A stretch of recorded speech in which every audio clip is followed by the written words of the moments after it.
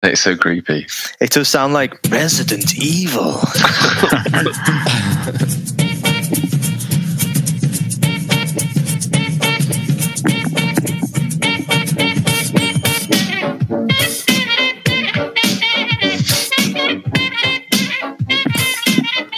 Hello everyone and welcome to another edition of Films on Trial. This week, it's Cloverfield. I'm Gav. I'm Alex. I'm Joel. Dave. And I'm Austin. And just like Cloverfield, something has found us. Not COVID-19, hopefully. Fingers crossed.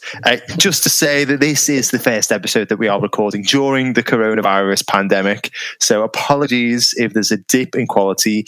It's mainly due to Joel.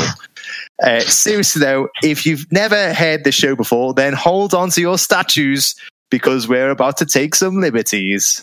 Ray. Jesus Christ, so this is the second time we've recorded this now. The first time it at least got a pathetic laugh. Anyway. I did my best. Thanks, man, thanks. Essentially, we take a film and we put it on trial. It's as simple as that. There's also a whole host of other hilarious shenanigans to keep you entertained, including a caption contest, a quiz, some impressions, some xylophones, maybe, I don't know, some sound effects, also, I don't know, we'll see, and a whole lot of banter. So do stick around. Now, this week's film on trial is the 2008 movie Cloverfield. Is it Cloverfield Lane or is it the Cloverfield Paradox? Hopefully, we're going to find out. Which one of them is the good one? If you don't know which one the good one is, Ozzy, then be thankful. Be fucking thankful you don't know. Now, just to say, this will be a very spoilerific episode. So if you still haven't seen Cloverfield yet, it is available for free on Netflix, if you pay for a Netflix subscription, that is. Or it's about £3.50 on Amazon Prime. I checked before. So you can listen to this episode after you've watched it, or you can just trust our judgments. Alternatively, you can fast forward to our quiz, which this week is brought to us by me. I know that because I've just slapdash quickly written one up about the last 2 minutes. So depending on quality, it might be good, it might be terrible. But that's going to start around, 45 minutes. Who knows? This is all just very unprecedented at the moment, so bear with us. Now, before we go on trial, I should say our last film to be put on trial was The Warriors. Hang on, I've got something here for you. I don't know whether this is going to work or not. I'm going to try and sum up the Warriors film in sound effects. Okay, hang on. Bust it. That is the entire film. Well, that about covers it. Yeah, that's pretty much it. Okay, so who judged that? Was it Ozzy? Yeah, of course it was Ozzy. Yeah, it was. Jesus Christ. So, Ozzy, you judged the trial and deemed that it should be placed on the shit list. Some people say wrongly. Now, you've since gone away and you've watched the film, hopefully. Did you make the right call or not? No, I actually don't think I did. I think it's a genuinely good film. And yeah, your argument just wasn't good enough. That's fair enough, Ozzy. If I wasn't angry beforehand, I'm just filled with murderous rage. I'm taking advantage of the fact that you're at least 6 roads away from me. You've seen how long his arms though, Ozzy. He could strangle you from there. Right. Okay. So yeah, just as you may have heard, as I mentioned before, we are all recording this episode remotely due to the old coronavirus. So apologies if there are any dips in quality. You can provide feedback to us though via Twitter if you send us a DM. Contact us at Film Trials. Now, I don't want to say that this podcast was in any way responsible for the coronavirus. Jesus. It is a coincidence that everything started going to shit as soon as we put Event Horizon and the Warriors on the shit list. Somebody's pissed off, man. Anyway, on to the bulk of the show. This week's film, as mentioned before, is Cloverfield. Now, it was picked out of the hat at random and was recommended to us by our good friend Steve, who said, "What's that coming over the hill? Is it a monster?" Probably. I didn't really understand what happened in this film, but it didn't half put the willies up me watching it. This Steve, decent review. It is, yeah. Ozzy himself could have written that. Yeah. Is the stay that's here that that's the taking refuge in my house. Yeah. He said apologies. Putting the willies up me is a very English vernacular that a lot of other people might not understand. It means feeling scared. So he said he was very scared while he watched it. Now, because that's not what we signed up for when I said that he was allowed to stay here. Now, all of the roles have been picked out of the hat at random. So in defense and trying to get this film placed on the hit list will be Joel and Alex. Now, Joel is just like... I haven't seen Cloverfield, so I've just gone for generic monsters from monster movies, okay? So bear with me. So Joel is just like King Kong. He's covered in hair, and he has problems expressing his emotions. Isn't that Brucey? I can express my emotions just fine. I'm very angry. To be honest, I was trying to pick which one of you is fucking hairier, but it's like a four-way tie. Ridiculous. Anyway, so Alex is just like Godzilla. Because he's bald. Hey! It's sad we're not live streaming the webcam. Anyway, acting as prosecution and trying to get this film placed on the shit list will be Ozzy and Dave. Now, Ozzy is just like the Mummy. He's been hoarding toilet paper. The other week, I was in desperate need. I ran out of toilet paper and I didn't realise just how bad the situation was. So I went out to about 3 or 4 different shops and couldn't find any. And Ozzy was like, "Hey, I've got a secret stash here that I can bring around to yours." He's like made his own sort of Game of Thrones style throne out of toilet paper. My archway into the house is made out of loo roll. It's amazing.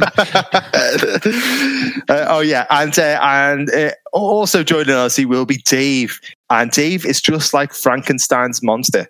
He's eloquent and very well spoken, but he does look like he's been cobbled together out of cadavers. I'll take it. I can't deny it. Now, just like real court advocates, they'll be making the best case for their roles. These may or may not be their real opinions, however, so do stay tuned until the end of the episode to hear their real thoughts. Which means that I have the most important role, as I will be playing the judge. And I am just like the graboid from Tremors. Whenever you think of me, you automatically think of shit. It's true. It's true, unfortunately. It's funny, but whenever I go for my annual colonoscopy, you can watch the camera snaking around in your insides. And it always reminds me of the first-person camera perspective of the graboid from Tremors. It's very comforting. With the special effects. See, I could literally do a very cheap remake of Tremors if you give me a couple of months until next colonoscopy. It's not meant to be a horror film, though, is it? Now, listen, I must decide which list the film should be placed on, hit or shit, based solely on the arguments put to me and not using my own opinion, which is good because I've never watched the film properly before. I did try and watch it a number of years back, but was unable to watch it because an ex-partner started breaking up with me halfway through. We've all been there, man. Midway through the film. Yeah, very annoying. Because what makes it worse is episode's really interesting in it. But it was on the telly, so I couldn't even pause it and resume it after they'd left. Very, very rude. Now, if I ever break up with anybody, I always make sure that they're not in the middle of watching a film. And if they are, I at least make sure that it's on a streaming platform so they can resume it at a later date. Anyway, before we get started, I think that we should give the listeners a bit of a better understanding as to what this film is all about. So why don't we spin the wheel of impressions? All right, so here we read off the synopsis in the style of one of the cast or characters from the film. This week it has landed on Alex. Now, Great. I've got no idea about this film at all. I know some of the actors that star in it, but anybody got any suggestions? How about just a New York accent? It's easy enough, isn't it? Nah, it's too easy. Is it? Is it? There actually isn't anything else in the film, unless you're only one with a distinctive accent is TJ Miller. So it's TJ Miller or a generic New York, I think. All right, what's the decision? TJ Miller. TJ Miller, Jesus Christ. That very famous, eloquent voice of TJ Miller.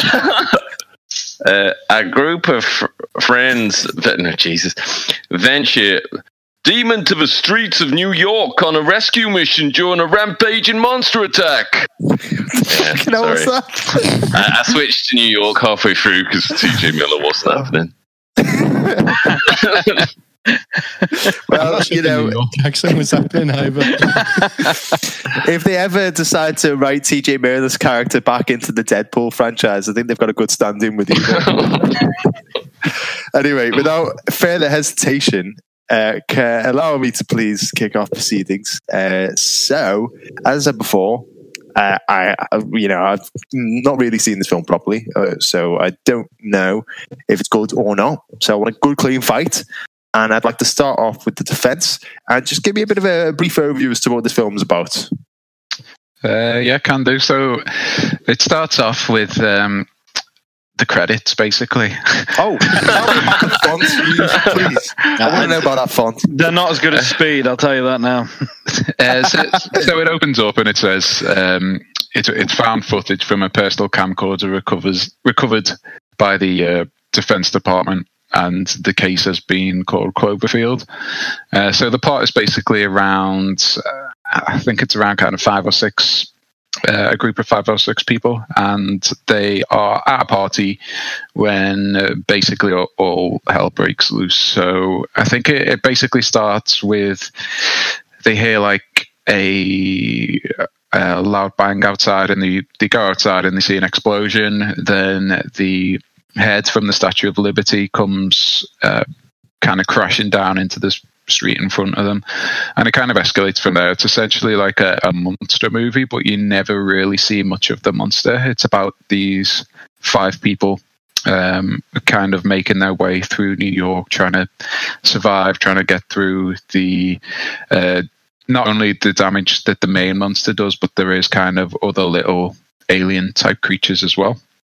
And as I say, it's all done through a camcorder, so the footage is very much, as you'd expect. Really, there's running sequences where the camera's like really blurry.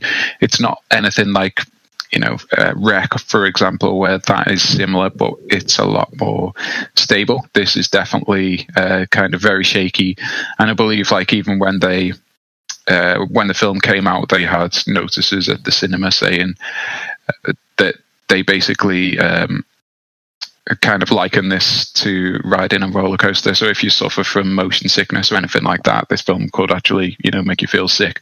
So it is genuinely meant to kind of come across as a realistic found footage film about escaping from monsters in New York.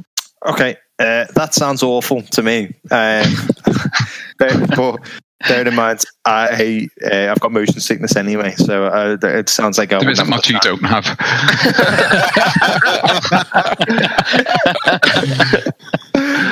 Okay, so prosecution. Yes, is the motion sickness thing, the shaky camera, is that a bit annoying? Yeah, massively. I actually watched this in the cinema when it came out, and bullshit. You didn't know what a fucking film was until you started hanging around with us. I tell you what, I've seen all the Transformer movies in the cinema until 2011, and this was. You don't go to the cinema often, but when you do, it needs to be for a shaky camera film. Pretty much, yeah. Like, I really, what it is, I'm scared of roller coasters. And this is as close as you can get to a roller coaster. And but yeah, this actually it made me feel woozy. Have you ever been in like a really poorly done 3D film where it messes with your eyes? This had that sort of nauseating effect, and it was obviously it's a director's choice. It's a very stylistic choice that's been made there. And I guess in some ways it's probably cheaper to make, but I just don't think it really. It didn't feel like cinema worthy. I think it felt more. Well, it felt cheap in some ways, because they've really gone for it to try and be found footage and then try to piece that together. But it just, for me, it was nauseating. It took you away from the story. It didn't feel real. It was too. It felt too try hard. Okay, so it was more like a Blackpool Pleasure Beach attraction than it was a movie. Okay, well, you said it takes the shaky cam takes it away from the plot. So, what issue do you have with the plot? Who? Oh right, sorry, we're gonna have to. By the way, there's a lot of waving going on, and people. I know. At first, I didn't understand what the hell was going on, but now I realise that. So our waving is that we're trying to get your attention. Yeah. Come on, Alex. What the hell? What the? All right, fine. So we'll pass it to Alex. Alex, go on. Okay. What positives have you got about the plot? I'd just say, Ozzy was just saying that, it takes away from the... But I just don't get that, because the whole thing is that is the story. And it has to weigh up two things. So it has to it's found footage almost. So they're not, if it was really well filmed in a way, you'd be like, well, that doesn't make sense because these aren't camera people. So they had to do that. And I think they did a really, really good job. It doesn't, you believe that these people aren't camera men, but they shoot it really well, and you get to see the and you get to see, you don't get to see everything. That's the whole point in the film. You see little bits of this monster as it goes on, but you basically see it as you would an actual person living through it, and I like the way they dip. You only see little bits of the monster, and then you see a little bit more, and it's only finally at the end that you actually get a close-up view of it. So, I didn't find the camera work nauseating at all. I think it was... I thought it was very innovative, and I think if you didn't have if it wasn't from a person's perspective found footage, you wouldn't have a film at all. It'd just be a very bog standard sort of Godzilla film, which we've seen for decades. So I think the whole point of Cloverfield is that it's a camera, and it is original, and it is innovative. So I'd say that's its leading strength, is the way it's directed. Okay, Dave, I've got a feeling that you're going to disagree with that. I don't know why you'd suspect such a thing of me. I disagree. I think there isn't much innovative going on about this film. It is the same sort of monster movie as we have seen for decades before. It's just been packaged slightly differently. What Alex is saying about, you see little glimpses of the monster, or you don't see very much of it at all until the very end. That's just Jaws. That's Jaws repackaged and sold out as Cloverfield. The hidden camera thing, okay, it might be a different spin on it, but that's just Blair Witch Project all over again. It's a monster movie. We've seen all of this before. We've just not seen it in this order before. There's not much innovative to it, unless you're talking like a compilation CD is innovative. This is just like this is a mega mix, a greatest hits of big blockbuster movies of the last couple of decades. It doesn't actually bring anything new to the table apart from bringing them together as a compilation, as it were. That's not necessarily a bad thing, but I don't think there's anything special about this. Okay, right. So we've spoken a bit about the monster. Dave said that it's a bit of like a Jaws thing, where you don't really see that much of it. That worked incredibly well in Jaws. How well does it work here, Austin? Very well. Sorry, it's your... Ozzy, your voice is so sexy now. Thank you, sir. Normally, it doesn't bother me that you don't see a monster, because actually, quite often when you do see a monster, the fear is gone in a film. But it well, because they're normally made so poorly, aren't they? Like, so it's very difficult to keep a monster looking scary after you've seen it. So like let's say in like Stranger Things, more realistic, like more recently, is that because they've done such a good job making that monster scary throughout the entire series, that by the time you actually see it, it's not nearly as scary as it's just a guy in a fucking costume, So in this instance, it is scarier before you see it, but it's just I felt like because of the way it was shot, it took away from the fear. I was not scared of the monster, and I didn't care that I hadn't seen it. The same as in Jaws. It doesn't matter that you don't see the shark till the end, but when you do see the shark, it's pretty shit. Because it's so it's like it detracts from the fear by the time you actually see the thing that you're scared of. Okay. But that's the same here. But in this instance, they do a good job of keeping you away from it. It's just that they also do a good job of not making you feel scared of it, because by the time you want to be scared, I kind of wish the monster would kill them. It's just a bit frustrating watching these people with the fucking shaky cam. Yeah, especially because one of them is TJ Miller. I can see that. Joel, agree or disagree? Is Jaws shit? No one said that. No one said that. No, I said that the actual shark itself had a lot to be desired. Jaws is shit then, yeah, Jaws. When David Ozzy said Jaws was shit, I think you can take a lot from that. But, you know, Dave did kind of reference Jaws, and lots of other films have done the same. I can remember, John Krasinski saying it was a main kind of inspiration for A Quiet Place. So I think you can definitely take things from other films and kind of improve on them. And I think this idea is definitely fresh. You know, I don't think we've had anything like this before. And I don't really think we've had too much like it since. So in terms of the monster, I think it's more tense than scary, especially when kind of the smaller kind of monsters / parasites come off the big monster and kind of come into New York. For example, there's a sequence in a underground, and they're basically being chased by these kind of small parasite type creatures, and again you get to see very, very little of them. It's amazing really how kind of tense you do feel, you know, when you take into account the fact that you see very little. It's all just done through the acting, kind of the sound. You know, you can hear the monster, you can hear like the scurrying and that type of thing, and also the environment. You know, as I said, in the underground it's all very dark, it's all very dingy. It's not like, you know, you can see in the dark or anything like that. It is exactly what it says on the tin. It's a found camera footage. So when they're running in the dark, it's just pitch black. It's only when they get into kind of lit areas that you get to see kind of what's going on. And then, you know, the budget for this film as well, I think was quite small compared to a lot of big blockbusters. And I think it was really innovative in terms of the way that they did the way that they spent the money and the way that they kind of got the scares across. For example, there's a scene where one of the party gets bitten by one of the little parasite creatures, and eventually she gets taken into quarantine. But as she's getting taken into quarantine, they kind of go into the tent, so you see like their silhouettes, and she basically explodes, more or less, like blood. So it was a really easy way, essentially, of getting, you know, what is an over-the-top death, but without using all like the over-the-top gore and kind of unrealistic Hollywood special effects that you might see in kind of films today. And I just think it fit, you know, really well with the actual kind of theme that the film was going for.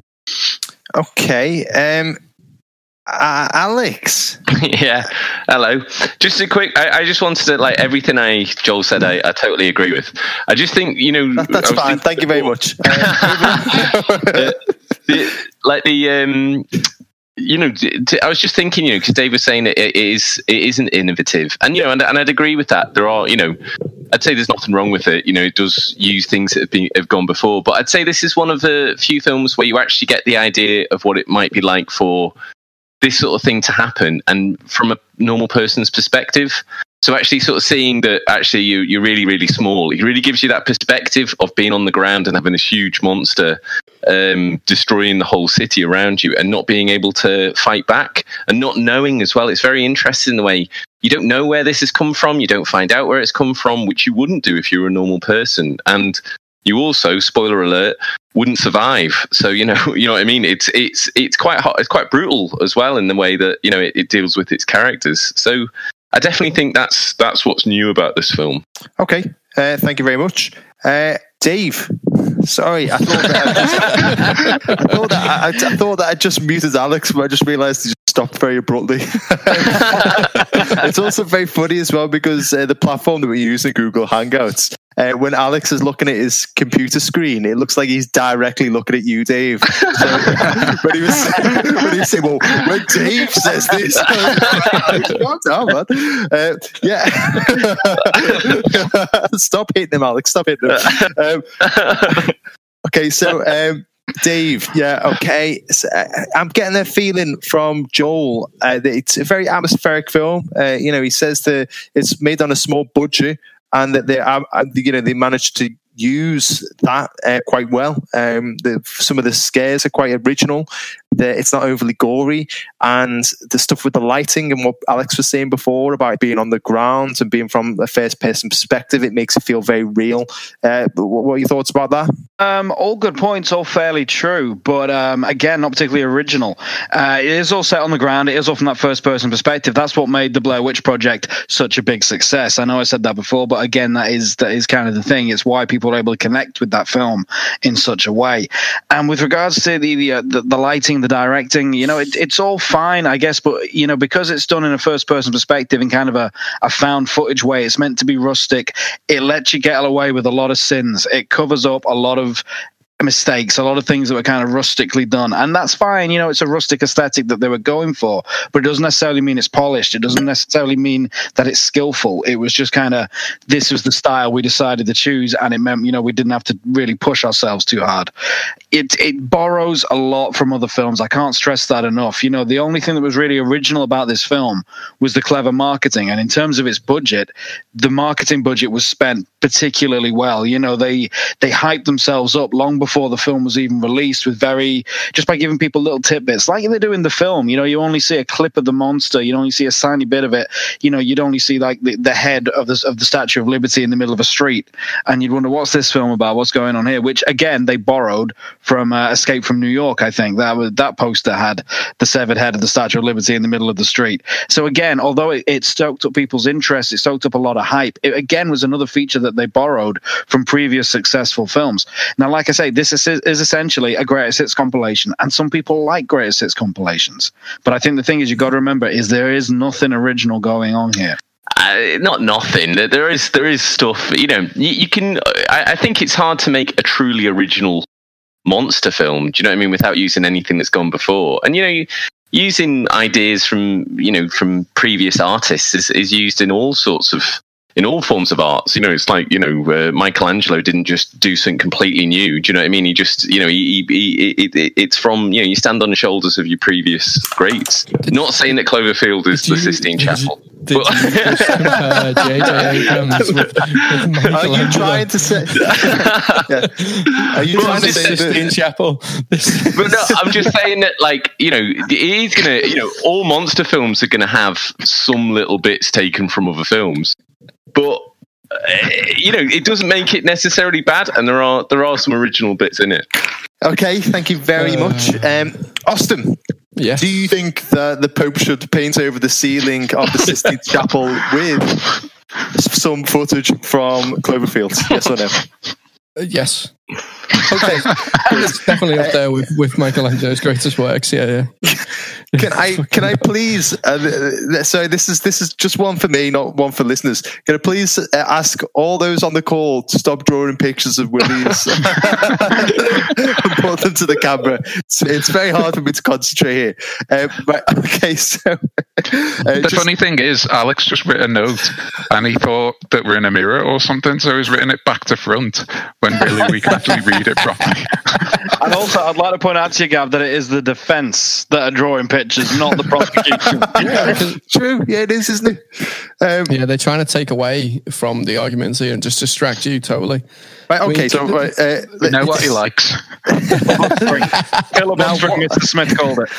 One of the points that was mentioned before was about the sense of realism, and I noticed, looking through the cast list before, that at the time the cast, it was comprised of a lot of unknown actors. Now, a lot of them have gone on to become more famous and more well known, but at the time they were quite relatively unknown actors.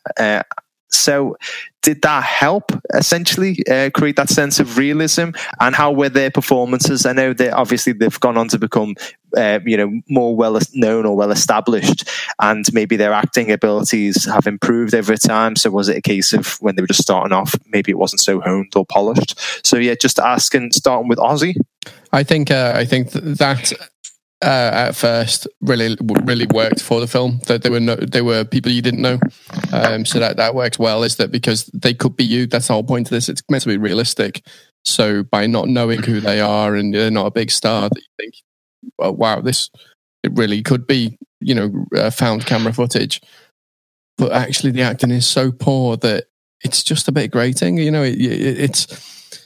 It's one thing to have real camera footage and you had a great actor that you didn't know, that'd be fine, because it would feel as though you were really a part of it. But because it is just poor acting, not always poor, but there's enough poor sections of it that like the hospital scene. So just before the blowing up section where that woman gets blown up behind the screen, just that bit, that's just like, and the reactions to the monster, things like that, they're just poor. They just take you out of it. They're like, they feel like acting. They feel like, like amateur actors, rather than somebody really living that fear. For me, I think it was a good idea, but it was poorly executed. Okay, so you're saying like better actors acting and pretending to be scared would have been better than relatively unknown or non-actors in this situation. Yeah. Okay. I just didn't feel like they portrayed the fear. Okay, that was the issue for me. Okay, Joel, agree, disagree? Obviously disagree, but tell me why. Yeah, I do disagree. Like, if I thought they were bad, I probably would just say that they're bad. But I do think that they all do a really good job. Ozzy kind of hit the nail on the head. Sorry, when he said that. You're meant to kind of be in this. You're meant to kind of think that it's a found footage camera, and not for 1 second did I kind of feel like I was watching a film. It did feel like I was just watching a news. You felt like you were watching a documentary. Exactly, more or less, yeah. Wait, it wasn't. well, that's exactly what I mean. It really doesn't feel like a Hollywood film. Like it just doesn't feel the same. And I think the acting is all done really, really well. If you go into YouTube, for example, and you have a look for that scene where the girl explodes, it's actually done really, really well. Basically, what happens is her eyes start bleeding, and then to basically coin a phrase which Avengers used as well, she says, "I don't feel so good," and then she gets like all the people around her are like, shit, she's been bitten, rush her into quarantine, and you can see the panic on all of their faces. And then when she goes behind the screen and her friends just see her like basically disappear into like a big pile of blood, the shock and like just look of awe on their faces, it's entirely genuine. And I'll just come back to the point where it doesn't really feel like you are watching a film. It does feel like it is the news and you're watching like an actual live piece of footage. Okay, thanks, Dave. You are usually actors' most staunch defense. You know every single actor who's ever. Do you think that the actors gave a good job here? I think they're fair. I think they do all right given the circumstances. I think what you got to remember is, as you said, they are not well known. Well, they weren't well known actors at the time. Jessica Lucas, Lizzie Kaplan, T.J. Miller, they've all gone on to much bigger things since. But at the time, no one really knew them. They hadn't really done that much film work. And what you got to remember, I don't think any experienced actors at this point would have done a better job necessarily, because they're acting against CGI monsters essentially, whether it be a large CGI monster or smaller ones. So much of what they're supposed to be reacting to isn't actually there. And this film came out in 2006, I think, and it was at a very low budget. Bear in mind, they weren't experienced filmmakers. They weren't really sure, this is a real test for actors. It's not like you're just acting on a set or, you get in the costume and you can get into the right mindset. This is a very different game for them. So I think in that respect, their inexperience shone through. But that doesn't necessarily mean they gave poor performances. They did the best of what they had available, and I do mean their experience, not the script in that instance. I see that, Alex. But it wasn't aimed at you. I was trying to get his attention. Sorry. To be honest, it was aimed at Dave. It's not the first time he's put it in Dave's face. But no, I do think the actors do a fair job. Listening, the pictures are back. I think they can guess. And so, Dave, right? So you're saying that this is quite a test for actors because essentially they're performing against a backdrop, and even the most experienced actor probably would have had difficulty because it was all CGI. Yeah. Yeah. Okay. Right. So, Alex, would the most experienced actors find this difficult? Do you think they would have, somebody who would have had experience of CGI films before, maybe done a better job? Well, I'd agree with what a lot of people said there. To be honest, Ozzy's right. I think they went in the right direction by picking on actors. Definitely because of the way the story is. It's about real people, and you're meant to be in the action. And I think if you had any well-known actors, that would have taken you out, and you'd definitely been more like, all right, I'm watching a hero. Whereas you are, having unknown actors definitely made you feel like you were watching real people. I don't think there's an awful lot of bits where they're actually acting against CGI. There's bits where the camera cuts to the monster and then a few reactions, but that doesn't dominate the film. A lot of the interaction, the story spends quite a good amount of time setting up the relationships between people. So there's a good period at the start of the film where nothing's happening and it's just normal life. And it sets up relationships really well, and the acting's really well done there, I think. It's a hard job for the actors. I don't think you didn't want to have like a big performance of an actor doing like a huge emotional, because really that's not how real people genuinely talk to each other. Do you know what I mean? It's not like they're going to have these amazingly scripted moments of, professing their love or something like that. And I think what they capture is how real people actually do talk to each other, and I think they did a really, really good job. I also think the extras are really well done. Not normally something I'd think about in a film, but there's a bit when they come out of the apartment right at the beginning, and the head of the Statue of Liberty sort of just skids towards them. It's quite an affecting moment, and especially I'd imagine if you live in New York. And the extras around them, there's this big bit where they're all talking and sort of deciding where they need to go, and people are walking across the bridge. And yeah, I just think it's so well done that you just definitely think that is happening. So I think the actors did a fantastic job in the sense that they kept it low key. This was their breakout movie, but they kept it low key. They didn't go over the top, and they kept it like real people. So I think the acting's really, really good in this. Okay, thank you very much, Alex. Dave, quick question. Would this film have been better or worse if Nicolas Cage would have played the monster? It would have been different. I'll just leave that on the table. Yeah, okay. I'll leave that on the table. Right, so one thing that I think adds, helps the tone in monster films and in horror films in general is music. Now, what is the music like here? Because I know that obviously you've been talking about a sense of realism, and they're using sort of steady hand cameras or shaky hand or whatever, and they're using maybe not well-known actors in the performance roles. So, what's the music? Is there a soundtrack? Is it maybe no music at all? What's going on? So it's got no score at all. No score at all. Yeah, at all. So there literally isn't any kind of score. There is like end titles and starting titles and that type of thing, but during the film, I'm pretty sure there's no music at all. But it's like Paranormal Activity, though. It kind of wouldn't make sense if they had a score going on. Do you know what I mean? Because it is found footage. Okay, I have to agree with that. There isn't any music. There shouldn't be any music. Yeah, that's right. There's completely no need for it, and they did the right thing by not having it. Yeah. All right, okay, I get it. There's no music. Like, lay off me. Right? Stupid question. Okay, right. Austin, do you think it helps or hinders the film by not having any music in it? It helps, definitely. If there'd have been music in it, it would have totally taken away from what was obviously a directorial choice to be handheld footage. There was a little bit of music at the party, and it was just party scenes. But other than that, that's it, and it works well. That's what it should have been. Okay. But in terms of soundtrack, I felt like the aliens themselves were a bit of an odd choice of sound, considering the vibe that was going there. It was almost like a throwback to like a Austin, I haven't seen the film properly, so you're going to have to do an impression of the aliens to get a better understanding. No, I can't come on, you've started it now. Come on, you've got to. I can't do the sound. Oh, that is such a poor. Everybody at home who's listening to this is like, come on, Austin, do an impression, and you are letting them down.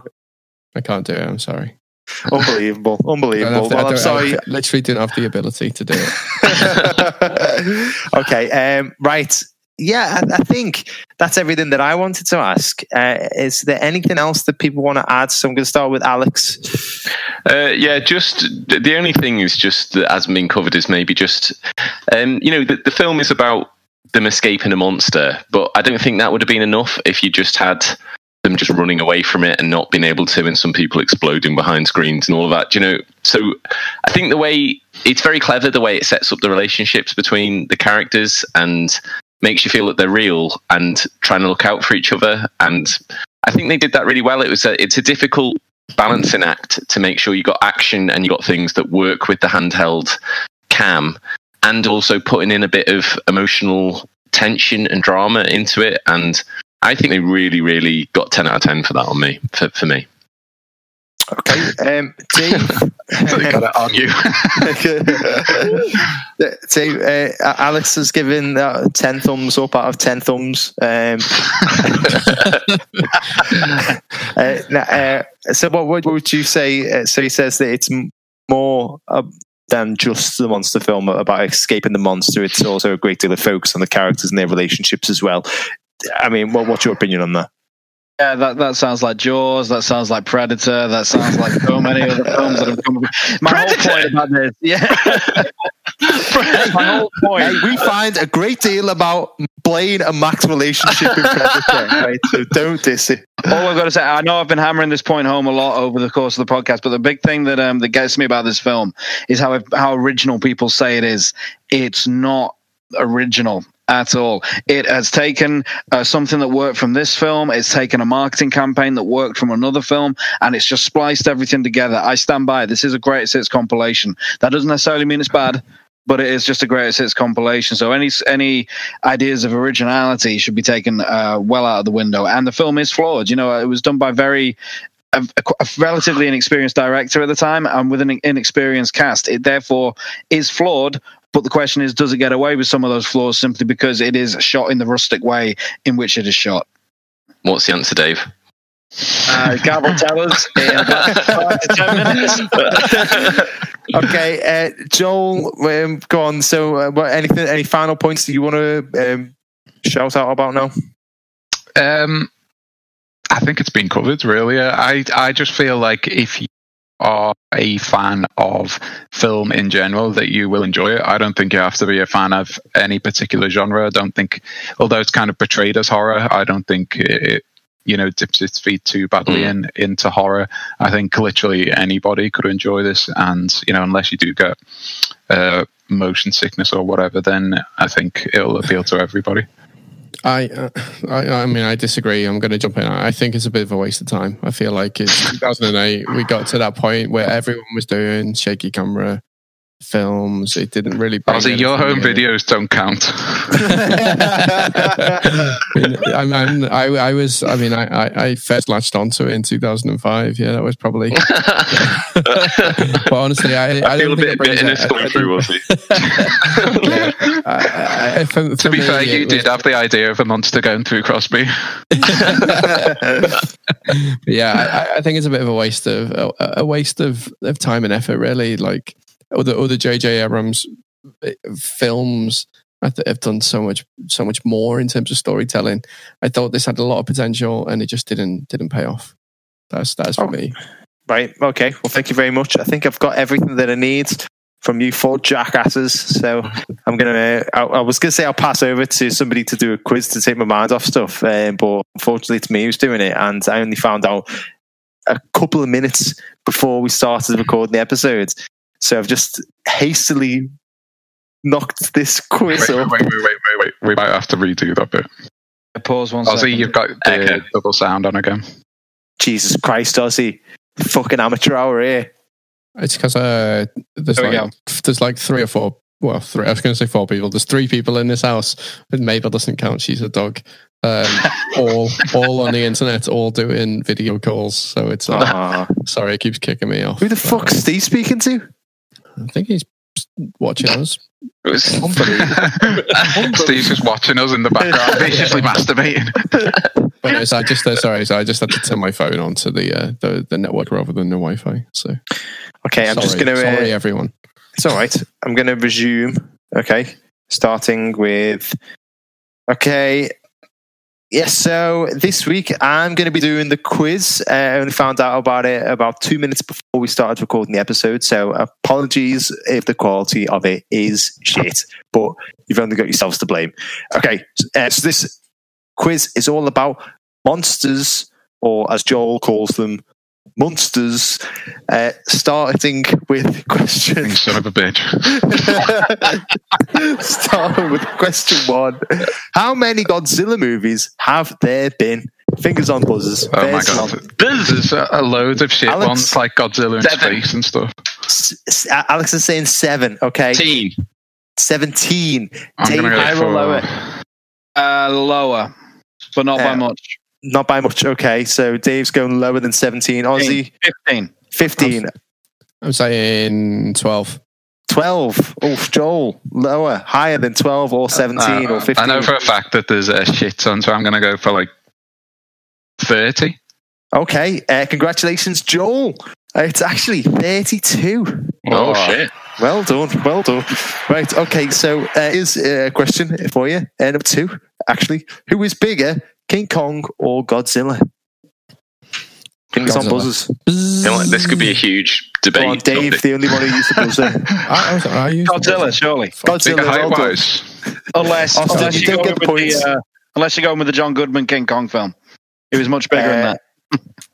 Well, actually, in the John Goodman King Kong film, he was still a third of the size of Godzilla. There we go. So, well done, screw you, Hollywood. Right. Question number 3. Fingers on buzzers, everyone. Who was going to play the Invisible Man in Universal's failed Dark Universe? I don't know. They couldn't see him. Hang on, I'm just Googling it. Can we have a clue? Okay, he is a famous actor, was in the A-list, now hovering towards the shit list. Tom Cruise? No, he's not hovered, he's like fully submerged in it. Stand by Mickey Rourke. More Sean commonly, Connery? Kurt Russell. How fucking dare you? More commonly known for Tim Burton collaborations. Johnny Depp. Yes, Johnny Depp. Point for Joel. Right. Question 4. Who played the first version of Frankenstein's monster in the 1931 film? Dave? Karloff. Boris Karloff. Yeah. Boris Karloff. Well done. And number 5, maybe one for Dave. How many times did Karloff play the creature? About 6. Anybody higher or lower than 6? Hang on, just give me a minute. No, stop fucking Googling. I'm going to say 5. I'm going to say 5. 7. 7. 8. Alex, Make sure that you can only get it if you were bang on, Dave. who said 5? Ozzy. Right, you get the point. He only played it 3 times. Well done. Don't applaud yourself. It's embarrassing. Now, number 6. Which actor played probably against typecast as an all-action lead of 2017's Kong Skull Island? It's not John Goodman. Buzz. Dave? Tom Hiddleston. It is Tom Hiddleston. Well done. And next question. And which actor played maybe against typecast as the all-action lead in Peter Jackson's remake of King Kong? Buzz. I'm going to give that one to Joel. Adrian Thingio. Buzz. Alex. Adrian Brody. Son of a bitch. Well done, Alex. This is a question that I'm hoping Ozzy will get right, and if he doesn't, I'm going to be very annoyed. Talking about big monkeys, which city is the brilliant, acclaimed, truly memorable Dwayne Johnson vehicle Rampage set in? Was it Tokyo? For fuck's sake, no, it wasn't Tokyo. Los Angeles. No, anybody? Boston. San Francisco. No, Chicago. Right. Alex, Chicago. Do you know why I said Tokyo? Because that's where I watched it in Japan. Oh, That's well, why. the question wasn't where did you watch the film, Austin? Otherwise, most answers would be in your living room. It's because we, because you guys recorded the little review of it when I was away. Yeah, To listen to you you. did. Well done. I had to listen to those three slating it after, and you as well, considering you're like my biggest advocate for The Rock. I'm sorry. Saying how shit you thought it was. I'm sorry, but it was quite shit, to be fair. Shut up. Right, number 9. Who directed the monster smashing monster blockbuster Pacific Rim? Dave. Guillermo del Toro. Yes, well done. And number 10. Which actor played the son of Idris Elba's character in the sequel? Charlie. Oh fuck! It's the guy from Star Wars. What's his name?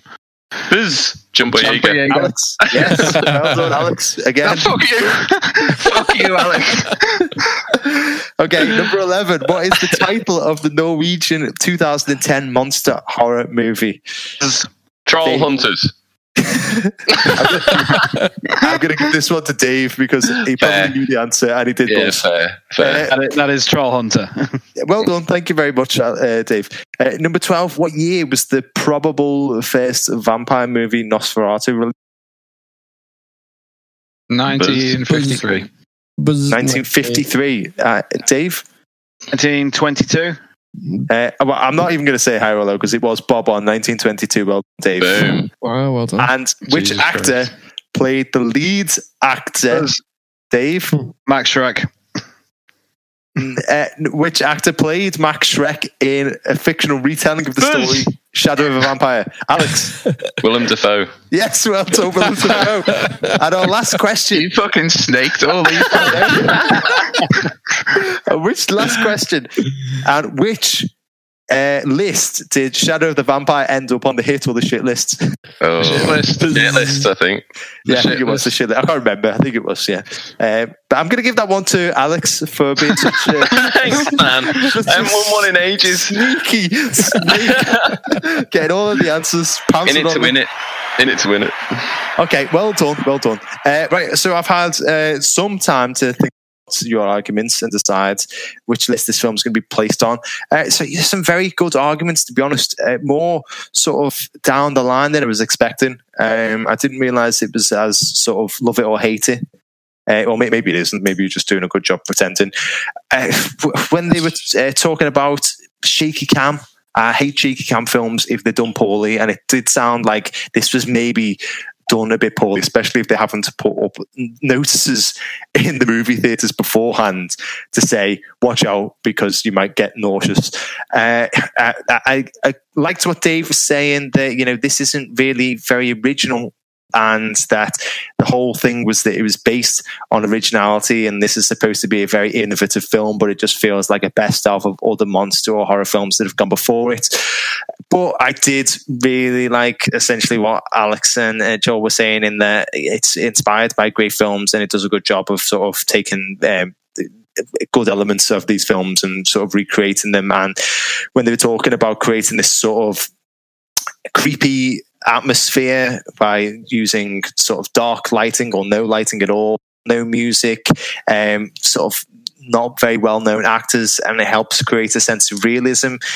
So yeah, Dave, you did have a very good point as well about the marketing, but when you're talking about the marketing, I thought that it sounded good, to be fair. And you know, I do agree with a lot of what you and Austin were saying, but it seemed that your main argument was the fact that, you know, this film has been done better before, but you didn't really kind of convince me that it was a bad film, just that there were better versions of it available, if that makes sense. I am sort of intrigued to watch it. I think Joel and Alex have done a very good job of selling it, so I think on that basis I'm going to put it on the hit list. Right. Okay, maybe I was right, maybe I was wrong. Double applause. Everybody enjoyed that verdict. So let's find out, what do people actually think? Genuine opinions, starting with Alex. Yeah, it's a good film. I think you'll like it. Definitely is. I do think it is original. I'm not saying it's completely got its own ideas about everything, but Yeah, I think it is. It's a good one, and it's definitely worth being on the hit list. Okay, Dave, did you not like it as much as you said you did? I never saw this in the cinema, but I went out and took a punt on it when it came out on DVD, and I think I must have watched it like about 10 times in the space of a month. I loved it. I absolutely love Cloverfield. There's not a great deal of originality to it, but it is a greatest hits compilation. And who doesn't love a greatest hits compilation? You know, they are the best bits, and they did it well. They brought their own finesse to it, their own style to it. It's a solid film, and yeah, I think it's in the right place. Well done. You did a good job of hiding that, Dave. But I do have an answer to that rhetorical question that you asked, and the answer is you. You own about 200,000 albums, and I don't think any of them are greatest hits. Okay, Austin, your genuine opinion? I really liked it. Yeah, I did see it. I actually did see it in the cinema, and while I felt it was the shaky camera, it is nauseating. It's a great tool to carry that story across. It works perfectly well. It's totally the right way to tell that thing. It's very real and it's immersive. Yeah, I thought it was a great film. Okay, thank you. And Joel, the man who usually doesn't like any film that we review, I can't remember the last film that we reviewed that you actually liked. So, did you like this or not? It's been a while since this has happened, to be honest. All of us like a film, but I also really enjoy this film. Like, I remember seeing it at the time, and again, it was great. It's just a shame, like, you know, they fucked the sequel so badly. Although 10 Cloverfield Lane is very good, but then when they tried to actually explain where this monster came from, let's be honest, that was an absolute bag of toilets. Is that paper. Paradox? I haven't seen it. Oh, yeah. We tried to watch it, didn't we? We watched like the first 10 minutes on a lad's holiday. Oh, we watched the whole thing. I was traumatized. I tuned out after 10 minutes. But yeah. basically, you, me, and was it Steve got there on the lad's holiday, and I said to you guys, "Oh, I watched this film last night. It was absolutely awful," and you put it on. See just how awful it was, and I ended up watching it twice in 2 days. It's still dire. Oh wow! Yeah, okay, right. Joel, shag, marry, avoid the Cloverfield films. So I would obviously avoid the Paradox. I would probably marry John Goodman, 10 Cloverfield Lane, and shag this one. Lovely stuff. Thank you very much. Okay, anybody got any trivia about this film at all? Did you know it's actually meant to be like found footage, like a camcorder? Oh my god! No, it actually. I heard that it's so realistic that some people think it's a documentary. Okay, many people compare this film to some of the greatest works of art in our human history. I thought this film was real. I thought this was the reason none of us are leaving our houses right now. Okay, so higher or lower than our previous film on trial, which was the cinematic masterpiece, The Warriors, which scored 89% on Rotten Tomatoes. Higher or lower? That's very high. Yeah, it's going to be lower, but, you know. Not a lot lower. I'd say 81. Maybe like 75. I'll go with around the 75 mark. I'm with Joel on this one. I'm going to say 72. Okay, I'll give it to Dave and Joel. It's 77, so not too far off there. And once again, I put up the poll on Twitter over the weekend and asked our friends and followers which list Cloverfield Lane, not Cloverfield Lane, just Cloverfield, plain old, standard, original, classic Cloverfield, which list that should be placed on. And 54% of our listeners decided that it should be placed on the hit list. So, yeah, very sort of down the line there. It's quite close. But before we adjourn the case, it's time for a little caption contest. So what we do here is we take a screenshot of the film, put it on Twitter, ask our friends and followers to provide a funny caption, with the best one winning a frog-shaped chocolatey treat. Look out, you can't leave the house. I know. I'm not allowed to leave the house for 12 weeks, apparently, is what the doctors told me. So your photos will be quite delayed. Expect them sometime before Christmas. I wouldn't mind, but I've already got a backload of Freddos here as well, so I've got like a bit of a pile of Freddos that need to send out. I can't guarantee that I'm gonna not eat them before. Right, okay, so what you're saying is they may or may not get a Freddo. You may, the best caption here may or probably may not get a Freddo. I will try and send them out if I do not eat them beforehand, but there's no guarantee, especially if I can't get out and buy chocolate at the shops. I'm sorry. I'm going to eat the stash of Freddos that we've got. Apologies, Dave. So the caption that I've got here is Lizzie Kaplan's character sitting sort of crouched next to a bin, looking quite scared. To say the least. Right. Okay, so you guys just got to pick the best or funniest caption, starting with number 1. Wait, what happened to this franchise? Number 2, deleted scene from the live action Aladdin. Number 3, social distancing. Number 4, no toilet roll or hand gel anywhere. Number 5, as you can guess, a lot of these are coronavirus linked. Number 5, don't look at me like that. Waste not, want not. I couldn't get an online shop. Next one, 1 week into COVID-19 and chill. Oh, I'm not going to read that out.